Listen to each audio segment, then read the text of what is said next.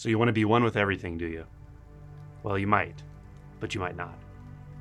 I've heard of people having experiences of a sort of universal love or universal interconnection, and they found it very sweet, very enjoyable, and sort of larger than the usual experience of being an individual human in a world of other individual humans. And often this will spur people on to spiritual practice, to investigating their true nature in a deeper way. This can happen on psychedelics, it can happen randomly, and so forth. There's a different kind of experience of, let's call it unity, that can happen where you suddenly find yourself completely collapsed into the sense fields, like absorbed into the sense fields right in front of you, as if you're enmeshed in the matrix of the physical world somehow, and there's no self to come back to. These words aren't great for this because it's a hard thing to talk about, but I might say it's when an initial taste or even a shift in identity results in a very clear non-dual experience. Non-dualistic meaning no separate self at all. For instance, I was recently talking with someone about this, and they found it somewhat distressing. But for them, it had happened over time, and it had happened after an initial awakening. So they kind of expected it, and it made a lot of sense to them. And then they adjusted pretty quickly, and they were fine with it, of course.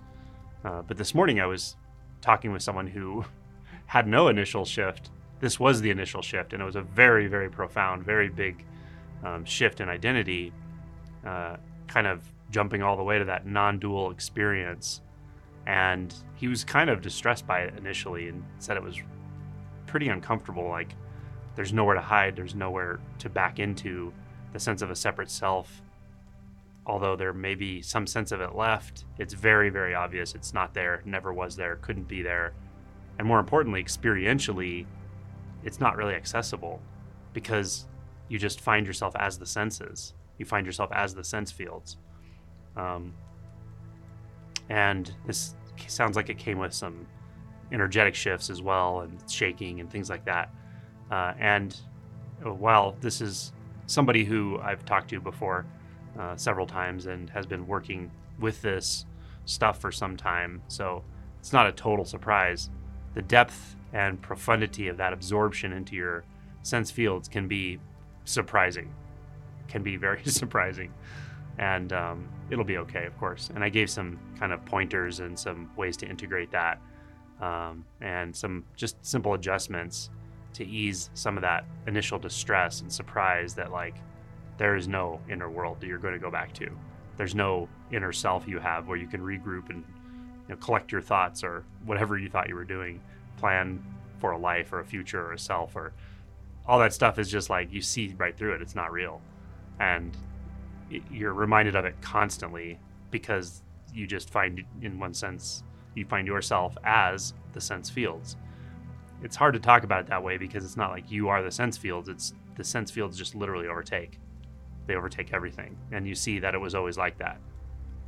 And that also kind of cuts any escape route, right? Because you see clearly this isn't a way of thinking. This isn't a way of perceiving. This is the end of an illusion.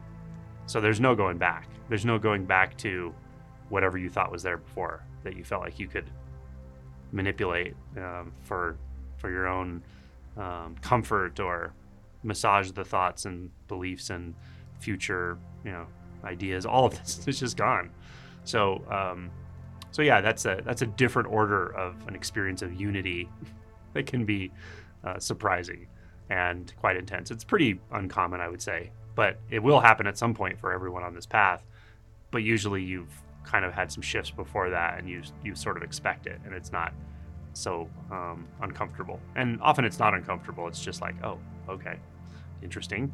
But it has implications, and some of those implications are that the shadow work or the emotion work, however you want to say this, the apparent hidden material, or the tendency to hide anything from parts of ourselves, or parts of ourselves from anything, it just doesn't really function very well anymore. There's nowhere to hide. There's no place that you can go to hide from anything.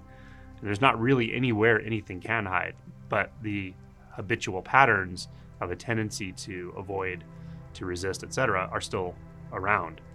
They may not be around in this moment, but they're going to come back around, and it's just a matter of conditions. So when they do come around, it's very strange because there's nowhere to hide from that, and there's nowhere that you can kind of bury it.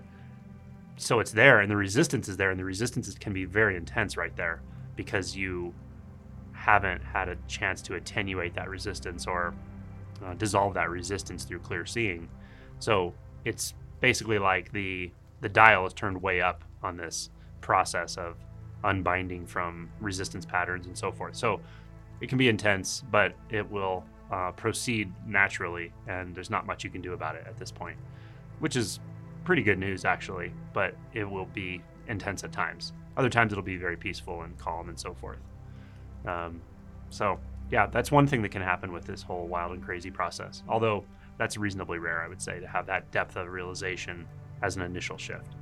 And it's not something you necessarily want. I probably wouldn't wish that on anyone necessarily. I would prefer you have a different kind of shift initially, and then over time,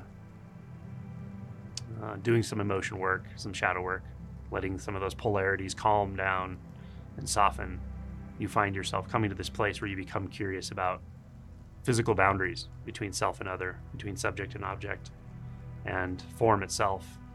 And the non-dual, call it transition, will come naturally, or the illusion of duality will drop naturally.